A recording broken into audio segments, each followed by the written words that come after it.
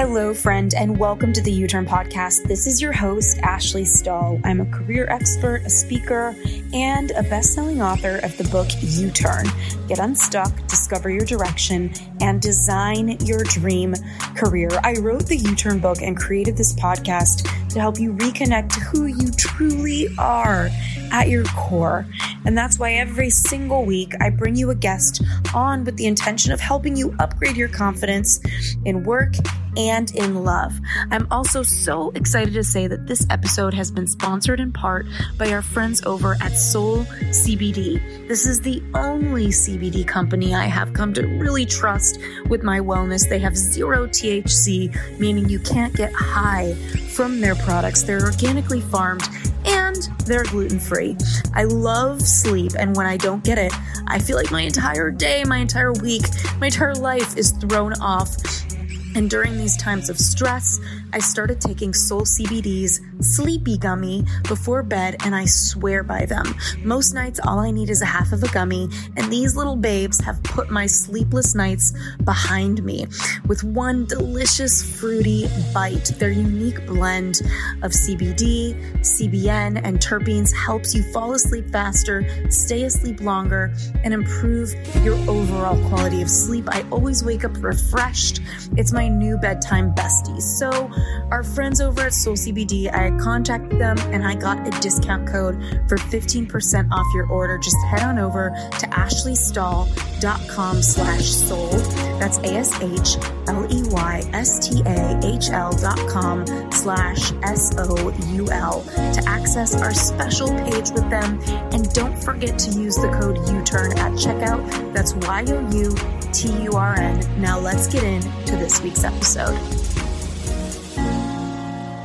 Hey, U-Turners, this is Ash here, and I don't know if you've noticed every now and again we love to spotlight a podcaster out there that we think is just doing amazing work. And so this week, I wanted to do a spotlight on Chewning, who is the host of Ever Forward Radio, the podcast.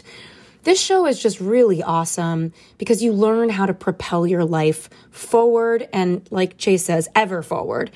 As a host, he's really special. He's able to share his personal experiences and those of his guests in a way that really help listeners understand each episode topic. So if you're looking just to feel like that word forward in your life, like you're moving more forward, check out his show, check out Ever Forward Radio. And he provided one episode to us that was one of his favorites. And it's about how to take risks even when you fail. So I find that this episode about failure is so powerful and inspiring, and Chase is just doing amazing things. So thanks again at Ever Forward Radio for sharing this podcast episode with the U-Turn community, and I hope you all enjoy. Hi, I'm Sukhinder Cassidy, and I'm the author of the new book, Choose Possibility. And in this episode, we're going to be talking about how you rethink risk in order to thrive. Welcome back, everyone. This is your number one source for inspiring content from people who are putting a purpose to their passion and truly living a life ever forward. Conversations and messages that will take your fitness, nutrition, and mindset to the next level. I am your host, Chase Chewning. This is Ever Forward Radio.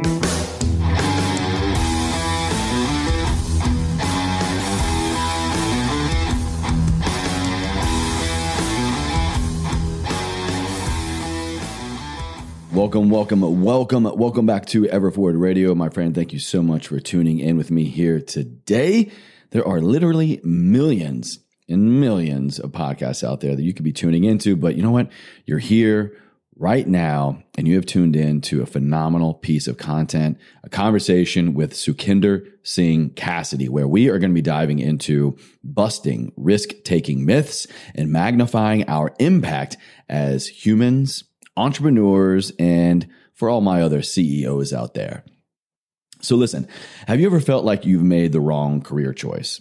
I know I've been there. I remember getting started early in my career as a health coach. I was really passionate about what I did, but I didn't quite know if that was what I wanted to do full time, long term, or really just on that particular path. It doesn't always have to be not this job, but it could just be not this organization, not this company, right? There are a lot of different kind of feelings when it comes to what it feels like to make the right or wrong career choice.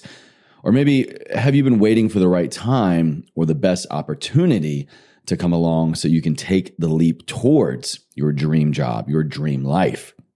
Well, author, entrepreneur, and CEO Sukhinder Singh Cassidy is here today, and she has a unique perspective to share with you if you are maybe afraid of making the wrong career choice or have an unhealthy relationship with risk in general, a very important concept here.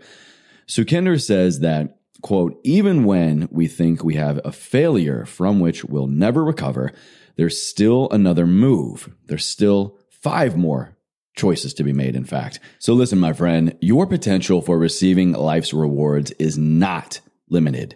So don't get caught up in the one thing that might make you successful in life. Get committed to the process. It is the process over the prize every time. I promise you. Put progress over perfection and turn risks into opportunities. This is your time. This is the conversation. This is the episode to help you choose possibility. And we're here to discuss your new book, Choose Possibility, Take Risk and Thrive Even When You Fail. And I'm really excited to talk to you about a lot of things, but especially failure. I think that is one of the biggest tie-ins as I was kind of going through you and your work of just what I say when I mean when I say live a life ever forward. And I was sharing with you a little bit of the backstory as well. Sometimes life throws you the biggest failures or the biggest curveballs or the biggest pains. But if you can choose to look at it as here's a gift, there has to be a gift in it, then that's the ultimate win, right? And I really love how you kicked off the book of the first thing that caught my attention was the risk-taking myths that scare us. What do you mean by that? Taking risk, you kind of redefine. Yeah. So, well, first of all, thanks for having me. I'm super excited. And I do love the name of the podcast. It's very cool.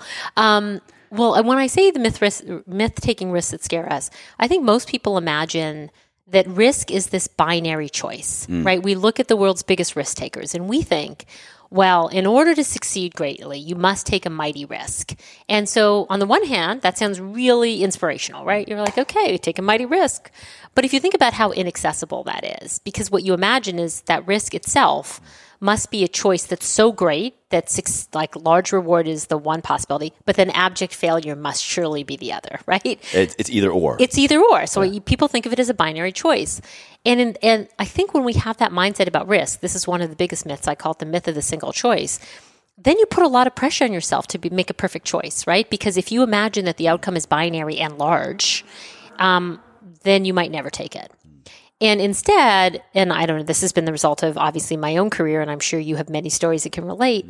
Instead, I feel like don't overweight, like the idea that you need to overweight the first choice to me is the craziness, because in my own lifetime, it's been, I don't know, 100 choices before I got a reward, maybe 1,000. Yeah, seriously. Or I got the reward I originally expected or something different, but let's call it something meaningful. Right. Of significant size that others would point to and say, wow, Sukhinder got a reward from that. So when you know that there's 100 or 1,000 choices, all this weight on the first choice may be a false positive, right? You think like, if I choose perfectly, I'm going to be successful. But I'm like, well, what if it's what you do in the other 99 chances at bat? Right, yeah. So I think that myth that one of the singular myths is this myth of the single choice. And then I think there are all sorts of adjacent myths to that. There's another one that I think of and I talk about in the book called the myth of risk and reward. We think that surely risk and reward are proportional. Small risk, small reward. Big risk, big reward. Very linear, right? Like you can sort of map them on a grid. And then once again, if I look back at my own career, there were small things that had big outcomes, big risks that quite frankly were not big failures or big successes. And small risks that turned into, as I said, like, something extraordinary, big failures that failed to topple me. And so this idea that risk and reward is linear on any single risk is going to lead to the singular reward you imagine, I think is another big myth that holds people back. Can you maybe take us back to a moment in your many careers, your Yes. life experience Yes. of a reward, a success, or a failure that in your mind at that moment you thought was yes, this is going to be my defining moment. This is the biggest success, or the opposite. This is going to completely ruin me. And maybe it surprised you. Yes. Well, I think you're hitting on this pressure we all put on ourselves. So, as you said, I've had a few different chapters in my career, but one big chapter was as an executive at Google. And so I joined Google in 2003 to build first their local and maps business, and then to build their international business, which I scaled to a multi-billion-dollar business. And so in 2008, I was starting to think about what was next. And it was clear I was never going to be the CEO of Google. I mean, as high up as I was, Google was always going to be run by a product leader and engineer. And in fact, a product leader succeeded Larry and Sergey. And so I was sort of at the pinnacle of my career, and I was like, I'm going to go be a CEO or start a new company. And instead of going to something established, because I never knew, like, was it Google or was it me? Fair point. So I was like, and I had been an entrepreneur before, so I wanted to go and run something entrepreneurial again. I need to know, is this correlation or causation? Yeah, exactly. I was like, maybe I'm not nearly as good as people think I am. And so I started thinking about what was next, and I looked at a bunch of e-commerce startups, and I wanted to move into e-commerce because I thought e-commerce was going to go through another wave of innovation. At that point, like, the best of e-commerce was like low prices, fast shipping. There was no like lifestyle e-commerce. There's no inspiration in commerce, right? So I could see this was starting to unfold. I did all my due diligence. First of all, I quit Google and went to park myself at a venture capitalist firm. I studied the landscape. Which is a feat in and of itself, by the way. I think who leaves Google to like, I think I can find something better or different. I know, right? I mean, it's a risk. It's a risk, that is right? a risk, and bravery too. Well, it's nice of you to say. We'll see. You'll hear how the story turns out. So I tried to be very calculated in my choices. I picked e-commerce. I went to a venture capitalist firm to study all the available companies. A certain company had been calling on me for 2.5 years, and I really loved what they did. A company called Polyvore, which was like an early Pinterest-like player. Okay. With a rock star engineering team. I knew the board members, I knew the investors. And so ultimately I chose to go to Polyvore. And I remember I wrote an op-ed about, I think on Fortune, about like becoming a CEO of a startup again and how afraid I was, but I was willing to take the ego risk and obviously financial risk to do that. And I took that leap, and it was very studied. Even though it was a startup, I knew the volatility I was going to be facing. And 6 months later, I was out. I mean, I was flat on my face out. The founder and I both wanted to run the company. I think he thought he wanted a CEO, and it turns out that once I was in the seat, he didn't really like that idea as much. Careful what you ask for, kind of thing. Yeah, maybe. Yeah. I found out that I was maybe in the seat with somebody whose values were not similar to mine. We had very different leadership styles. And at month 6, the board faced a choice on who to pick to keep running the company, and they chose him. And so, keep in mind, I had left a $2 billion plus business. I was managing 2,000 people. I was like one of the most senior women and leaders overall at Google. I'd come to this 10-person startup, and I failed in my first CEO job. So to your point, I really did think that was it. I really thought that. And remember, going in, I think this is the startup that defines me. This is the thing that makes me a successul CEO. I'm going to grow this, and I'm going to prove to myself and everyone else that reminds me of Silicon Valley. Did you watch that show? Yes, I've watched all of them. But makes me think like this is going to be my defining moment again, right? Post Google. And not only is it not my defining moment, then I worry it's my defining moment the other way, that I am just a failure. Wow. And so people always sort of, I talk about that story in the book, but I think there are two things that came from that for me. First of all, I clearly thought I was looking for the perfect choice. I was pretty calculated in my risk taking, and I look back on that and we'd say, okay, that was a failure, right? But then when calculated 10 years later, let's see, I left Google. I wanted to be a CEO. Okay, I became a CEO. I wanted to be in the e-commerce field. Okay, I ended up in e-commerce. I picked a specific company. That was a failure. But 10 years later, I became an e-commerce investor because of that experience. I got to run StubHub because of that experience. I joined multiple boards because of that experience. And I created wealth, right? All of those things happened, but only as a result of 5 or 6 more choices. Yeah. And so I feel like that is the quintessential point in the book, which is even when we think that we have a failure from which we'll never recover, there is still another move. There is still 5 more choices to be made. Yeah. And in my case, a very nonlinear relationship between risk and reward. If you looked at that decision to leave Google at year 1, not a success. Year 2, maybe not. Year 3, maybe not. Year 4, starting to be, And so I think that's what I mean by sort of this, you have many choices to a single reward. The best way to learn a language? Immersion. Living where the language is spoken and just using it every day. But if that's not in the cards for you this year, you can still learn a language the second best way, and that's with Babbel.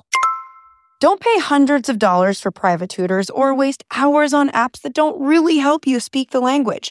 Babbel's quick 10-minute lessons are handcrafted by more than 200 language experts to help you start speaking a new language in as little as 3 weeks. Babbel's designed by real people for real conversations. And since I personally haven't been in France for a while, I love to hop onto Babbel for a few minutes every day and just keep my French up to par.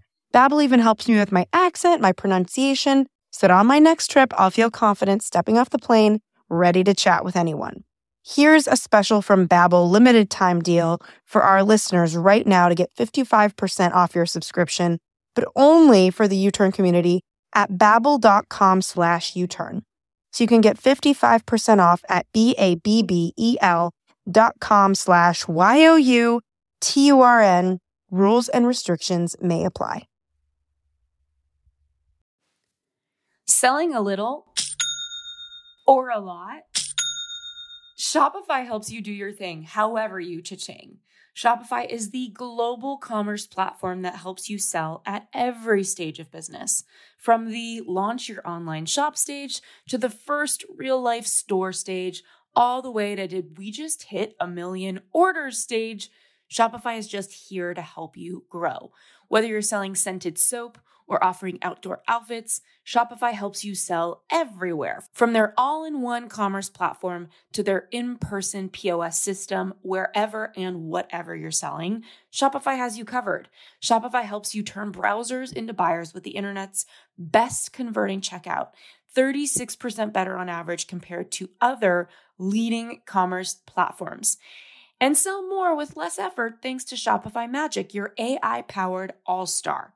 What I love about Shopify is how no matter how big you want to grow, they give you everything you need to take control and take your business to the next level. Shopify powers 10% of all e-commerce in the entire United States, and they are the global force behind Allbirds, Rothy's, Brooklinen, and millions of other entrepreneurs of every size across 175 countries. Plus, Shopify's award-winning help is there to support you and your success every step of the way. Because businesses that grow, grow with Shopify. Sign up for a $1 per month trial period at shopify.com/U-Turn. Go to shopify.com/YOUTURN now to grow your business no matter what stage you're in. Again, that's shopify.com/U-Turn. And I can hear it in even how you describe it now. And of course, hindsight is great and all that. But I'm hearing your mindset to use these key words of because of.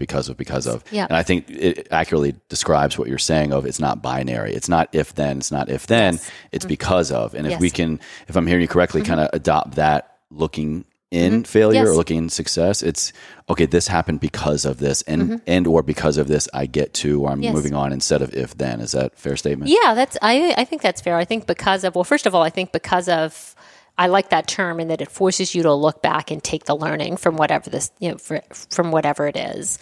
And I think that is the point of being like, when I say to people, hey, take more risk, I'm not saying be rash and take risk. Right. I'm saying become a calculated risk taker. And, you're not going to win every single risk you take. Like it's just virtually impossible if you have a growth mindset and you're always trying something new that you haven't done before that you will have 100% success. It's not possible. What is possible is to be calculated, to look at the variables that go in any equation, get comfortable making a decision, because you and I both know that's half the battle. Then the other half of the battle is once you've made the decision, what other risks are you going to take to make the decision that you just took be an impactful one? I call that execution risk. Once you've made the decision, unfortunately, you're not done. Then you have to make 5 more decisions to get the most out of the risk you just took. At least, maybe 10, maybe 100, right? But in all of those ways, you can be calculated. And I think because of, as a term, helps you understand why something worked or didn't in order to become a better risk taker. I agree. And that kind of leads me into another section that I wrote down here or marked was in calculating risk. calculating anything, Yep. we kind of then attach a timeline to it. And you have this great quote in here about first create your own timeline for discovery instead of reacting to everyone else's schedule, which is really difficult because a lot of your work in the book and a lot of your history is in corporate world, in I'm working with somebody else for somebody else, and not so much this is my baby, my business. So the timelines are kind of established for you. The timelines are things maybe that you're going to be butting your head up against most in order to really persevere in this endeavor or succeed or not. So then how can we effectively create our own timeline for discovery, and how can we get off of somebody else's timeline? Yeah, well, I think there are a couple of things going on there. First of all, just so you know, I'm always in favor of having a timeline, because when we try and make decisions with no timeline, then we sort of may risk not deciding anything. And it's like an eventually thing. It's an eventually thing, and we both know there's no accountability. Yes. And then the conditions around us are always changing, right? So we think there's no cost to making no decision, but the cost of stasis is often that the situation you thought was under your control is not. Yeah. This is something that you thought you had time to decide, you don't. It gets decided for you. So I'm always in favor of having a timeline. But the point I make in the book about how do you take control of your own timeline, often the pressure we feel to make a decision is coming from one of two things. Like when we feel like, number one, it's self-inflicted, where like we're not growing as fast as we should. That's a good kind of pressure. So then you set a time bound, sort of said like, hey, in the next 3 years, I'd like to achieve X, right? So that's a good kind of time bounding, because then you'll make a decision if you have a time frame. But when other times when time is, when sort of there's a timeline enforced on us, it's somebody else's, because somebody else is saying like, well, do you want this or do you not want this? And then we have to decide. But we're deciding in a vacuum. We're deciding from a choice of one. The places I think that like time is for you to measure and identify is like, if it's your own sort of self, like, hey, within this time, I'm going to evaluate my choices. Great. When the time is like, somebody has asked me to do this, I must respond. And then you choose from like, just in response to that person, I'm like, well, wait, you need to just stop for a moment and say, I understand, Chase, that you'd like me to do this. How about I need 10 days, a week, 3 months, and like at least push back on the timeline enough to discover all of the choices available to you. So that's the one place where I feel strongly that we can create a timeline for ourselves. Even when somebody offers you a job, you can say, in what time frame do you need to decide? Exactly. And I think we fail to ask that question because we sort of assume that we need to be so responsive to other people. And I'm always a fan of not being entitled and not wasting an opportunity if somebody gives it to you. But I'm also a fan of just bounding it so that you have enough time to get all the facts you need to while still being responsive to someone else. So that's what I mean. Yeah, I think that really does kind of, it's like an extension of what you're talking about earlier of the whole binary aspect. Yes. Binary is like, it's outdated, like, or it's this construct that was created, real or not, for success in the professional world. That is something that I've actually been introducing personally and professionally for quite a while now, is recognizing that I don't have to respond to this right here, right now. I don't have to say yes or no. I don't have to agree or disagree, but just, it's often that self-inflicted, I have to decide right now or else this happens or it doesn't. Doesn't happen, yes. And sometimes, one last thing that I think is important, sometimes we feel like we need to respond because we ourselves are uncomfortable with uncertainty. Oh, yes. Right? Like it's just like even research points to the fact that sometimes people want to make a choice because sitting in discomfort with uncertainty is hard, right?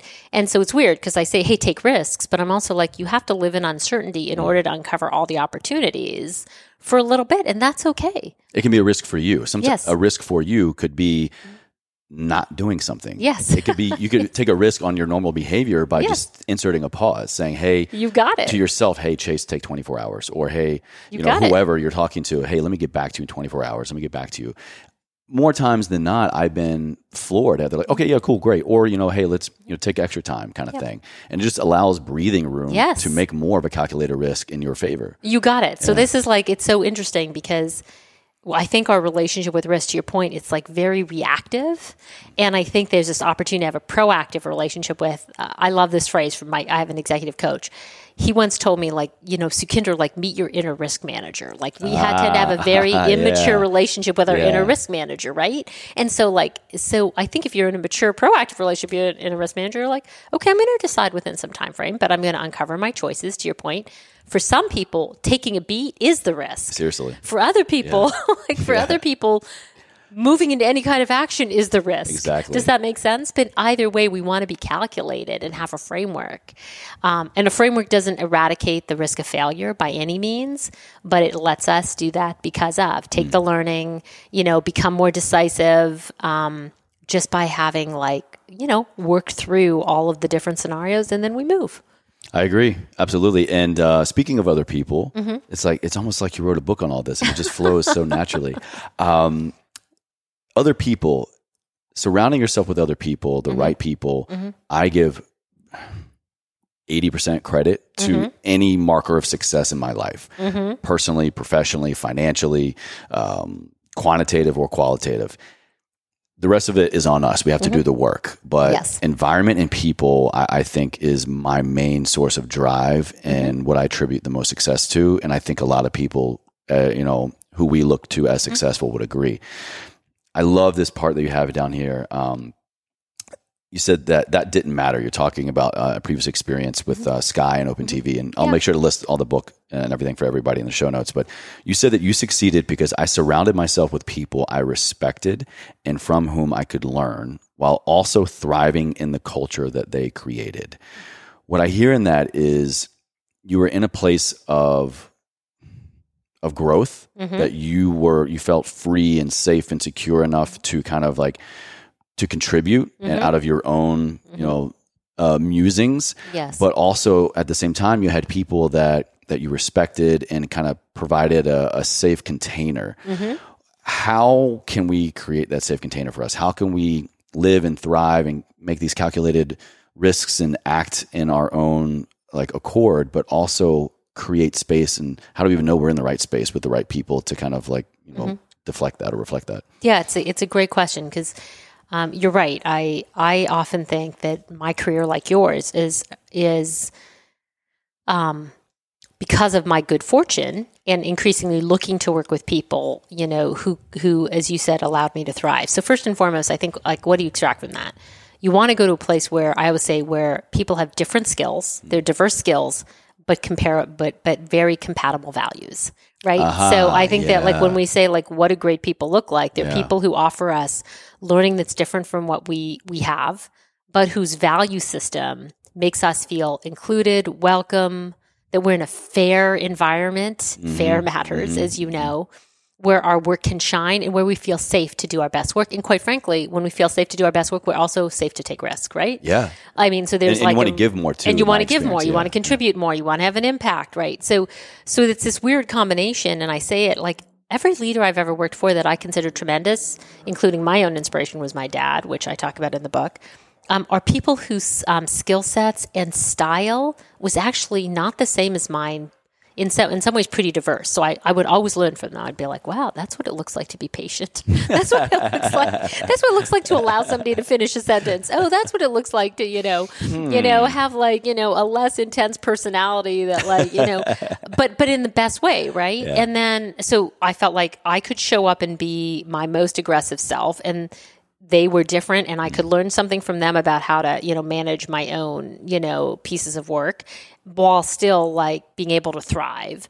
But number two, when I say our value systems were the same, I knew every day they woke up transparently, with authenticity, with candor, with some set of lived experiences that they modeled in who they were as leaders every day, that I could be yes, whether or not you're my buddy, I really don't care. I just know that how you kind of lead, I have a lot of respect for, right? What your value system is. So I think the most important thing when we look to other situations is to find for ourselves people whose values fit our own, and really who are pretty diverse. So I think, there's a book called Super Bosses that I reference in the book. And it actually looks at the research around who super bosses are, people who attract and retain the best talent. And the reality is they all look really different. They're not all friendly. They're not all extroverts. They're not all people who ask us, and know the names of all our children. They actually look remarkably diverse. But what they're very good at is they're very good at being people from whom you can learn, who you can apprentice under, and who attract themselves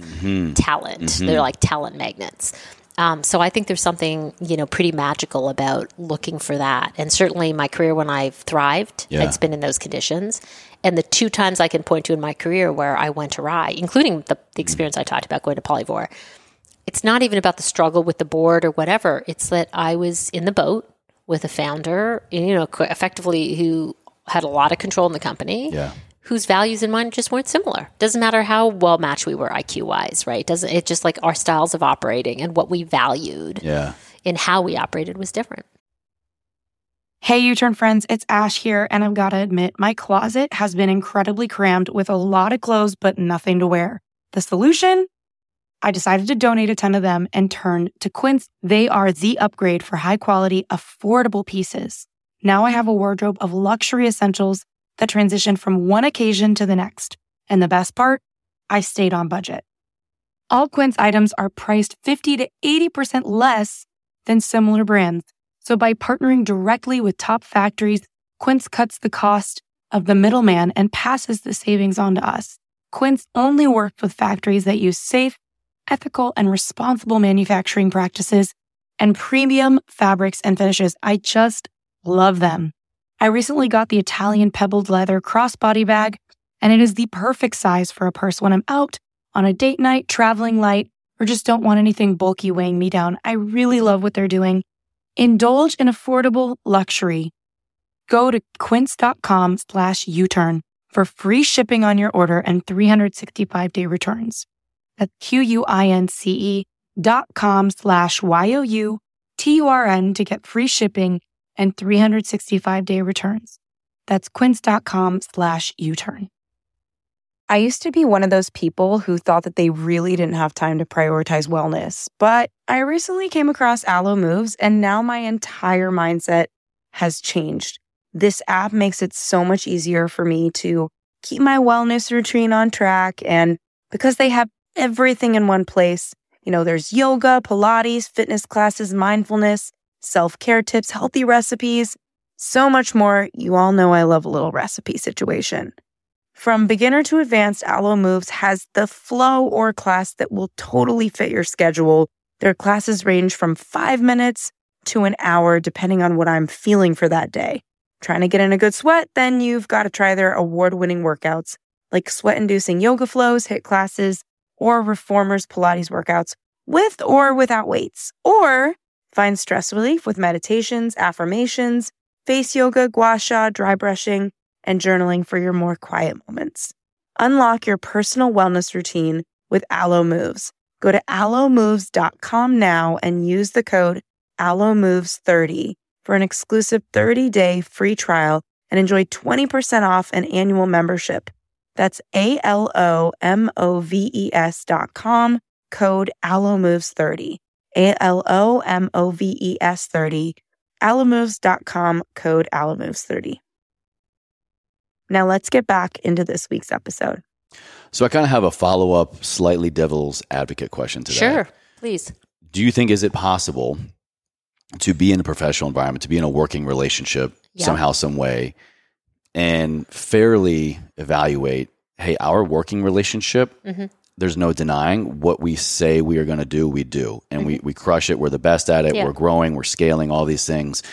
But I don't align with your values. Is it possible? Yes. Is it possible for that to happen? Is it possible for us to maintain that? Yeah. So first of all, I think it is possible to have fun and do work that's accretive, even with somebody who doesn't share your underlying values. Is that possible? Yes. Let's talk about the environments in which that's possible. Yeah, please. When there's a business with tailwinds, when things are growing really fast, when you're having fun. You all know this, that let's say you wake up every day with a boss who doesn't share your values. But you have a peer group that you love to go to work with every day, and you have 2, 3, 4 people. Yes, I know many people who can, right?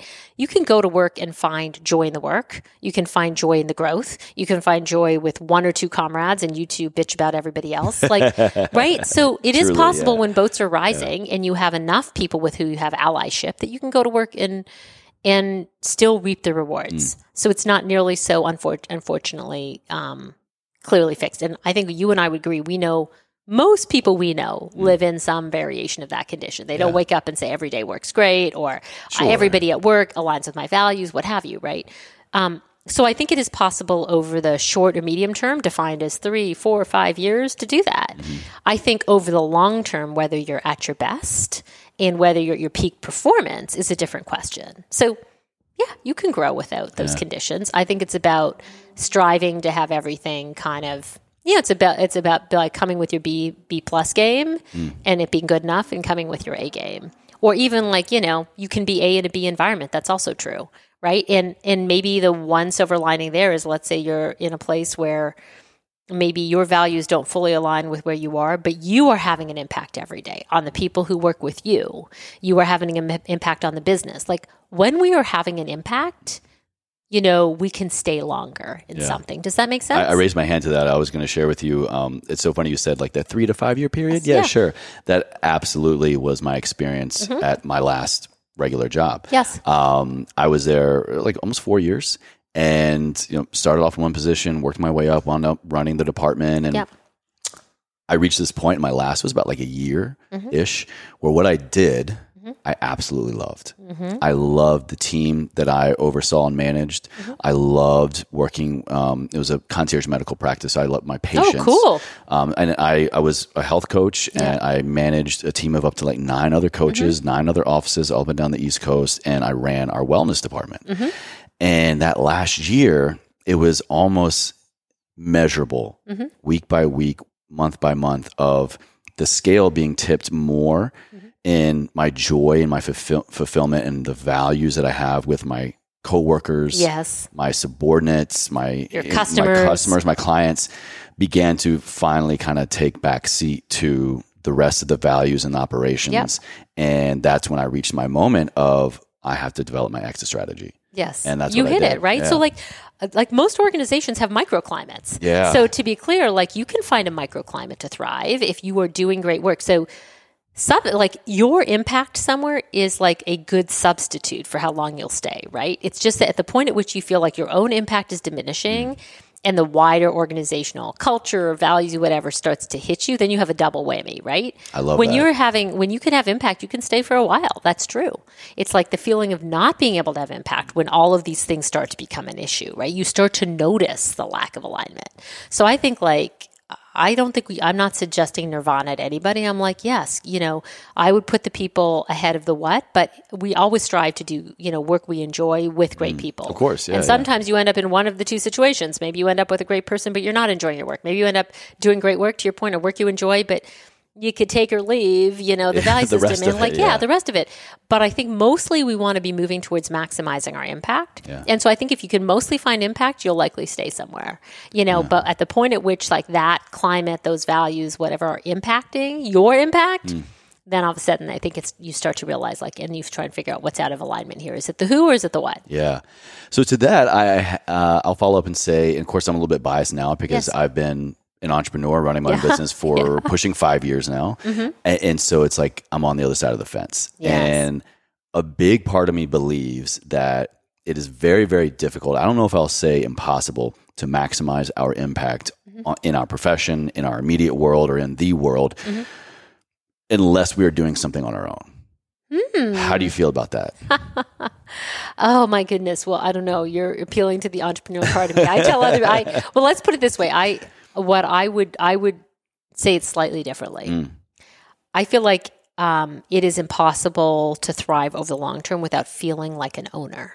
So whether you actually have to be an owner to feel like an owner, I'm like the money point is you have to feel like an owner, right? Yes. So people who create great environments make people feel like owners. Does that make sense? So absolutely. Like you, without being an entrepreneur, if you feel like an owner, you will stick around. If I would have felt like that, 49 or 51% of me, I don't know right now, but I think I would have stayed with that company, or at least would have stayed longer. Yes. If I had that sense of ownership and kind of involvement, really. Yeah. Now look, and I'm an entrepreneur. So of course I believe in being a literal owner because I feel like you create more wealth, by being an owner of equity, what have you, right? Now it has a lot more volatility. You and I both know that, right?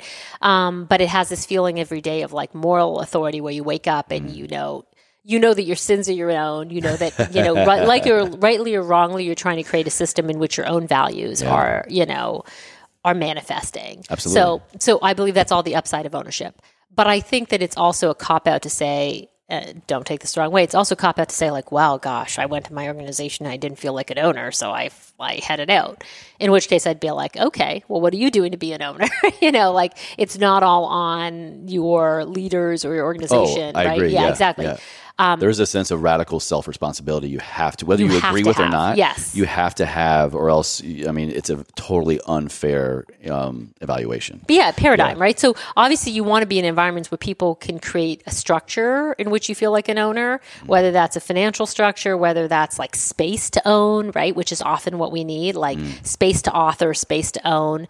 And then, of course, like I said, if you want to take it to the final degree and actually literally start and own, I'm all for it. Yeah. I just always say to people, it's a different level of risk. And so, on your risk continuum, you have to decide where you are in being a physical owner of your own company versus an owner of a platform that somebody else has started that you can author on. But I think that authorship is kind of this key question, right? Yeah. And that was kind of the next big section that I wanted to get to. But before we do, I got some notes here. Before we do, we've been kind of talking a lot about how awesome you are and your history and your expertise. Can we go back a little bit and give a sense of understanding to the audience of like really where did you come from with all of this? Sure.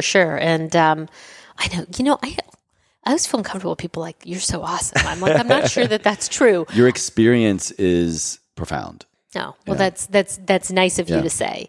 But I think like my origin story, and I think, you have an audience that would appreciate because you think about your whole life, not just your business life, right? I was born in East Africa to two Indian parents who were both doctors. And my parents immigrated late in their life to Canada and started over medical practice. And nobody would think of that as particularly, I don't think people think of being a doctor as particularly risky, right? I would say my parents took one big risk to move and restart their life. Yeah. They had to recertify. They went back to a lower standard of living and all those things to move to Canada and give us an education. But the thing that I believe is, important about my upbringing is first and foremost, my parents lived their vocation. So I saw the example that who you are and what you do for the values. Yes. Yeah. Who you are, what your values are, and what you do for a living are all intertwined. They was I never saw the example that here's my career, here's my life. Does that make sense? My parents, how they wanted to give to the world was manifested through their profession and through business, and it was also their life's purpose. So I definitely grew up with this idea that, and I'm pretty sure, I'm quite certain that if I have a purpose in my life to give back to the world or through impact, it will happen through business. I'm good with it. I don't need it to be something. I'm like, that's okay. That's how I'm meant to express myself. How amazing is that to know that, though, by the way? Yeah, but that is the gift of my parents. And then I think the second thing about my upbringing, I grew up in a small town in Ontario, Canada, where my parents immigrated to. I would say my dad taught me that possibility was in small acts as much as big, right? He was an entrepreneur as much as he was a doctor. He loved buying stocks. He loved thinking about his business. He trained us to do his taxes. And so I'm like, people think of entrepreneurship as this mythical thing, that also exists. How did you start a company? How did you do it? And I'm like, my dad woke up every day and he went to work and he had profits and losses and he showed me his books and he dreamed big of having a walk-in medical clinic, and he also did just very mundane things. Right? He picked tasks and showed up every day for them. You got it, right? Yeah. So possibilities in the mundane and in small acts, and possibilities in big acts. So this idea that if you can't go big, don't do it at all. I'm like, nobody in the world knows who my father is, but by far, I was I learned all my lessons on business and on possibility from him. And so I think that's the part of my, of my origin that I look to, and I'm like, oh, when people I understand that I saw makership from my father, makership, we author, we make. Sometimes making is small, sometimes making is big. It's but we make. I love that. It reminds me, I was telling you a lot of the background of Everforward and my father. And so that really reminds me a lot. And so I know I'm even in better company now. Thank you for that. Yes, I'm sure we have similar stories to tell of our dads. So many times I can think back to, like I said, he was in the military, and then after he got out, he wound up going into business for himself as well. So entrepreneurship, I can vividly recall the super sexy, glamorous tasks of hosing out trash cans in the restaurant. Exactly. And but then at the front of the house, the glitz and the glam, and welcoming people into our steakhouse, and just the freeness of it all. But no matter what, it was the same act. was the same act. It just That's looked exactly differently. Right. Well, you're hitting a theme I love, right? It's big and small. It's dirty and clean. It's glamorous and completely unsexy. Both are through. Like, I don't think you can be a pursuer of possibility if you only want to pursue the perfect possibility, the biggest opportunity, the best opportunity. I'm like, it's both, right? You get your hands dirty, and then you also experience these kind of profound moments of like joy and wow, I couldn't believe that just happened. You know, Truly. both are true. Well, that kind of leads me to the next point here. You talk about becoming an author. Whatever the case, we can exercise authorship and magnify our impact, which is what we've been talking about a lot of. If we're willing to take a small risk, let go of our fear of looking stupid, what we've described as ego risk, and have the courage to speak up, which I'm sure you love just hearing your own words read back to you. You're like, I remember that for sure. But that really stood out to me. And I think it kind of like describes what we were just talking about. But I would love to hear, what do you really mean, and how can we develop the courage to speak up and become an author? Yeah, well, we talked about this idea of authorship. It's interesting because, as I said, sometimes I find it ironic that we gear ourselves up to make a big choice. And then all of a sudden we discover on the other side, like, okay, now we actually need to make that choice successful, which means we need to make a bunch more choices, right? Like I said, there's a risk to make a big decision. And there's what I call execution risk, which is like, oh shit, I just made this big decision. Oh shit, I took a step. Oh shit, I started a business. Yeah. Oh shit, now I have to make 10, take 10 more risks to make that business successful. So in that work that I call execution work, I talk about being an author because I'm like, I have this thesis in my head, or this formula, and then the authorship will relate to it, that says, okay, we take a risk, we want the big reward, but between us and the big reward is a series of choices. And every time we make a choice, we want to have impact, right? And you know that if you pile up enough impacts, you'll get the big reward. Right. And even if you fail to get the big reward, if you've had a bunch of impacts, you can remix all those impacts and find a new career. You can find a way to like make something if you've had enough impact. Absolutely. So I always say to people, like, before you aim for the success, aim for impact. And so when you're like, what do you mean aim for impact? I'm like, well, you have to go to work every day and do things that are more likely than not to produce more impact. One of those things is being an author. And so people are like, what do you mean by being an author? I'm like, well, we're all authors. You have an original idea. You had an original idea and you manifested a podcast. Let's say I have an original idea in the office, but I'm too afraid to voice it because I think I'm going to look stupid. And I'm like, okay, well, if you're sitting in a meeting and thinking like, I have this great idea, I'm not going to say anything. I'm like, how are you going to advance the ball? You don't advance a conversation, you don't advance the idea, you don't get it into execution. So I'm going to say to people, if you want to be an author, most people have original ideas, right? And that original idea could literally be a different way of doing something. I'm not talking about big, company inventing ideas. But we don't speak because we think that we'll look stupid. I call that ego risk. And I'm like, well, it's hard to wake up every day and have more impact at work if you worry about looking stupid, because the ball gets advanced. Things advance faster when people are willing to put their ideas on the table, when people are willing to look stupid, when people are like, that's how you have more impact, right? There are many ways to have more impact, there's 7, 8, 9, 10 different ways to have more impact at work. But one of the big ones, I think, is to be an author. And I think that is made better by our previous topic about your community. Yes. I think, and I can personally speak, I'm sure you can too, the fear and the ego risk doesn't fully go away. Maybe it does for some people, but it is way more dissolved when you're in an environment that the values and the work are in alignment, and there is that support system and respect. You got it. Yeah. It's true. I mean, it's so perfect funny. Storm almost. Yeah, it is, right? And that's when you find yourself in alignment and you can do your best work and have more impact, because you are absolutely right. I can say to people like, be an author, be a truth teller, ask great questions. And people will say, well, what if it's not safe at my workplace to do so? Yeah. So I think this idea of safety at work is entirely correlated to taking risk, right? And so, but there are two things that are true. If it's all in your head and you don't know, you have to try. And you're going to learn something about your workplace when you try, right? If you don't know how that's going to be received, well, you're not going to know unless you try. And let's agree, most things you try are not going to be like death defining, right? You say something and it's not well received. Like maybe that's the person, maybe that's the situation. You're going to be okay. You're going to be okay. The point is, the point, right? Like the world's not going to come tumbling down on you. But I completely appreciate and agree with, particularly because I do a lot of work in diversity and inclusion. I completely agree with, you have to be in an environment where it feels safe to take risk.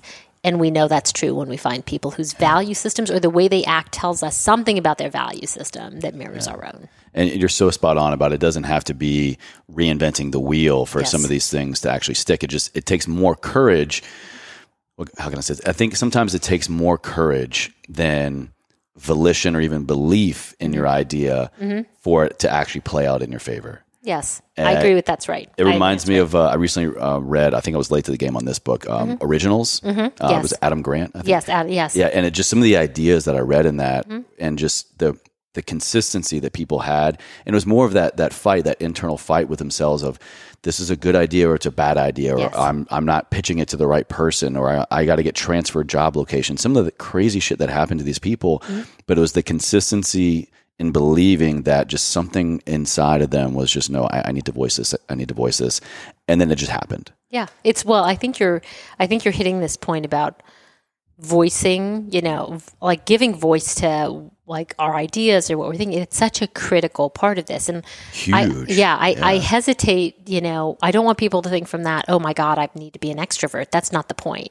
The point is, when you have a thought or idea that you believe to be original or have merit, as opposed to keeping it internal inside you, you need to put it out in some way where it can get light and feedback, whatever it is. Otherwise, you just live always with this idea of possibility, but not knowing if it can manifest. That stings the most for me. Yes. And that's been a lesson I've learned. Whenever I get an idea, the typical shiny object, squirrel brain entrepreneur is just, I vet everything more or less in terms of just putting an idea out on social media and seeing feedback, or talking about it on the podcast, or asking my wife, or running up the flagpole with like a coach or a mentor or something.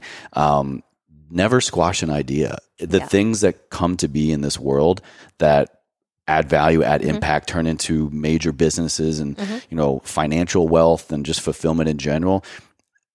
How they start blows my mind. I know, it's amazing, right? They're like the kernel of the kernel of a kernel. No, it's amazing. But to your point, it all starts with giving voice to it.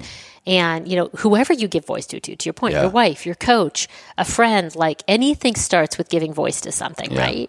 Just like it's the kernel of a possibility. And I think when we fail to give voice to something, it's in some ways it's tragic, because it's like what's preventing us is ego risk. And I'm like, okay, so you want to look at those risks and be like, okay, what's holding me back? And of all the things holding you back, if it's ego risk, then you're like, oh, that's a risk worth taking. Like, risk your ego. Well said. Yeah.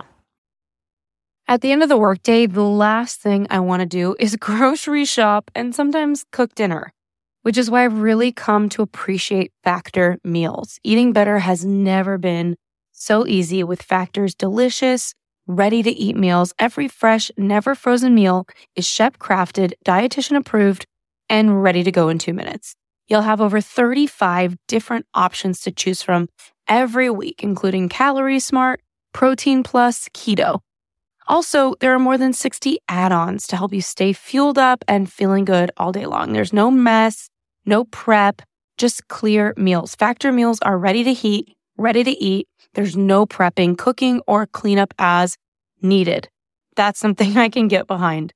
Sign up and save. I've done the math, and Factor meals are less expensive than takeout, and every meal is dietitian approved to be nutritious and delicious. So head on over to factormeals.com/uturn50 and use the code uturn50 to get 50% off.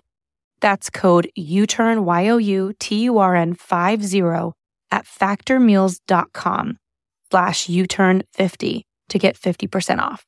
Now let's get back into this week's episode. One other question I want to get to before we kind of get towards the end. Sure. I just want to acknowledge you and your work again so far. We're going to have your book, Choose Possibility, down in the video notes and show notes for everybody. I've thoroughly enjoyed going through this content and just learning. I mean, you've done so much, and so I'll save the rest of it for everybody. We'll get the book for sure. Thanks. But I think where we are in the world right now is a really unique time. And I'm going to beat the dead horse of we're on the other side of a pandemic. It has radically changed life. It has radically changed business. All of that aside, I choose, and my audience chooses to look inside of this and find what is the unique opportunity. Where and how am I pivoting? In your experience now, what we've gone through in the professional world this last year and a half, where's the opportunity? Where's the biggest opportunity you're seeing? And how has the pandemic in its own unique way provided us an opportunity that otherwise never would have happened? Well, I think the biggest opportunity COVID has provided us, and like I think we can both agree, I'm kind of bummed that, we wish we're at the end of it. We're not, like we don't know how the pandemic is going to continue to unfold. But as people said, we're in this, let's call it return to work moment, right? While the pandemic continues. I think the biggest opportunity is people would say, well, COVID has left me more risk averse, but I would say COVID has taught people a tremendous amount about their own agility. Because what's happened is, right, like the whole book is like, hey, take risk for upside, right? So here we are, we're trying to get people to take risk for upside when situations are stable. And I know that I was the CEO of StubHub, and I came into that business 10 years after eBay had acquired it. So I'm pretty sure I got that CEO job because eBay wanted to reinvigorate its growth and think about what the next chapter of StubHub should look like. So they wanted an entrepreneur to do that, right?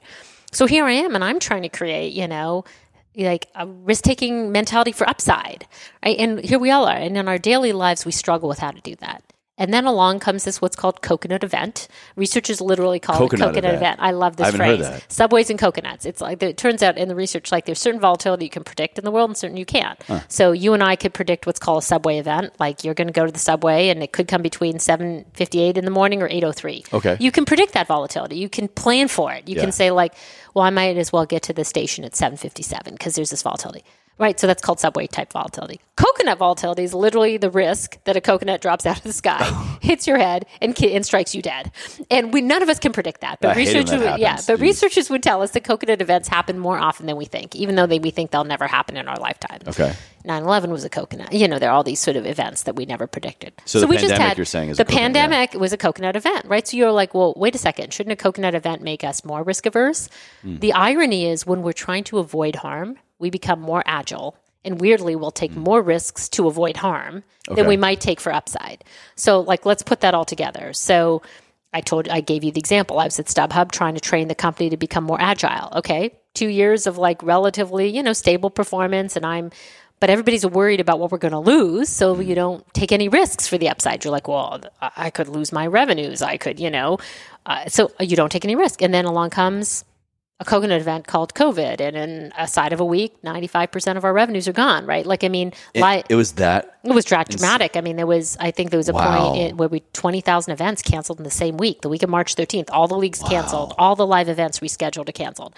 So now, like, the thing you never predicted would happen in your business happens. Wow. What happens in response? The company goes into crisis survival mode, right? And within 2 weeks, we're restructuring the company. I mean, the entire company. And I imagine there wasn't an SOP for this. You weren't going to page 15 of the crisis manual, I mean, right. And so, like, maybe being an entrepreneur helped me because I'd had to manage cash and so on before. But you don't expect a multi-billion-dollar business to have to go into survival mode literally overnight. But then what did I witness in the next month? I witnessed an entire company coming together and making risks or taking risks, calculated risks in the most agile manner to avoid harm. And I can tell you that in that period, people learned a lot about their own agility. Do you know what I mean? You think you're not capable of being agile? I'll tell you what. Yeah. COVID just taught us all what it means to be agile. Maybe not in a way we would ever have wanted to learn, but now you know something about your agility. Yeah. So if you ask me, what is the opportunity in COVID? I'm like, we all know something about how agile we are. And unfortunately, we had to do that to avoid harm. And some of us are having to do that. But it also teaches us something of our better ability to be agile when we have choices. And I think we don't want to lose that. I like that. That's the mentality we like around here. And it really kind of leads me to my final question. And that is, how do you live a life ever forward? Understanding the background of the show and this kind of lens through which we look here on this platform, I think what you just said was a great possible representation. But when you hear those words, what does that mean to you? I think what ever forward means to me is a phrase I've often used, and it's the way I judge myself, which is I always say to other people, like, put progress over perfection. Because, like, for me, the standard of being perfect is impossible. It is impossible. Like, if you went through my life and asked everybody who'd worked with me or lived with me, my children, my husband, employees, coworkers, people who've managed me, I'm going to tell you, they will have a long list of things, a long list that is absolutely true about all of the ways I drive them crazy. And I say that actually in a very intellectually honest way. Like, that's why I hate it when people are like, you're awesome or whatever, because I'm like, I have a lot of shit going on too. What, you mean you're human? Yeah, interesting. But I mean that. But I do think that the standard I've given myself, because I think it's the standard of acceptance I got from my parents, is there was never an expectation of perfection. There was only acceptance of who I was, which, as you know, creates a lot of possibility. And I've talked about that. I found that in workplaces as well, and with certain leaders. And this expectation, and in my case, I was a driver and I was very intense, and I continue to be, an acceptance of my passion, and just that progress was the standard of which I was going to measure myself and be measured. And so when I knew I was never measured against the standard of perfection, and that was a lens I put on myself, there's a lot of forgiveness I give myself even now, which is like, okay, I'm not going to get it. I'm not going to get perfect. By the way, my next 10 choices, I can't tell you which ones are going to work out. I can't tell you if the board list is going to be, which is, a company that I'm a founder of. I can't tell you if it's going to be a multi-billion-dollar startup or if it's going to, fall back into the sea. I don't know the answer, but all I know is I'm going to wake up every day and try and make progress. And I think so that's my ever forward life. But I think that I have been the beneficiary of, a family and even today, and friends and people who forgive me my sins. And so now I've learned to be okay with it, to be okay, I'm not going to be perfect, but I'm going to wake up every day and try and make progress. And I feel lucky that the people in my life give me that level of acceptance. I love that response. Thank you so much. And it reminds me so much of interactions with my family growing up, especially my father. And I can think back to the only time I would ever say that I got in trouble or there were repercussions for what many people would define as a failure was when my father would ask me, hey, how well did you prepare for this? How did you go into this situation? Did you study for this test that you bombed, or did you completely throw it off? Or did you do all your chores, or did you try to half-ass everything? It was only then did my dad and I have a problem. What's interesting, because he didn't hold you to the standard of perfection, but he held you to the standard of preparedness, it sounds like. And and I don't know, just putting everything into everything you do. Yeah, truly. That's a pretty good standard. Yeah, thanks, Dad. You helped me out way more than I ever realized or thought about as a kid growing up, I guess. Yeah, well, that's the gift of our parents. I'm hopefully one day our kids will look at us and be like, oh, yeah, that was the gift of my parent. I don't know. Yeah, well, this has been a gift. Sukhinder, thank you so much for your time. I can't wait to share this out with my audience and everybody. You definitely want to get the book, Choose Possibility. I'll have it linked down in the show notes, and you can always get. Is there an Audible? Did you do it? There is an Audible. I actually narrated it because someone told me. I hate hearing the sound of my own voice, but somebody told me that readers really prefer it when the author reads the book. So we do. I do. Okay. Absolutely. And so I'll say, if you want to get the Audible version, you guys can check out, we'll have a free link for you. Get a free 30-day trial. Make it count. Get Sukhinder's book here. This was a pleasure. Thank you so much. Thank you. Thanks so much for tuning in to this spotlight on this podcast that we are so excited about. We hope it supports you and gives you inspiration and even more access to growth in your day-to-day life. In the meantime, we will see you next week for a regularly scheduled U-Turn podcast episode. Can't wait to see you there. Thanks again.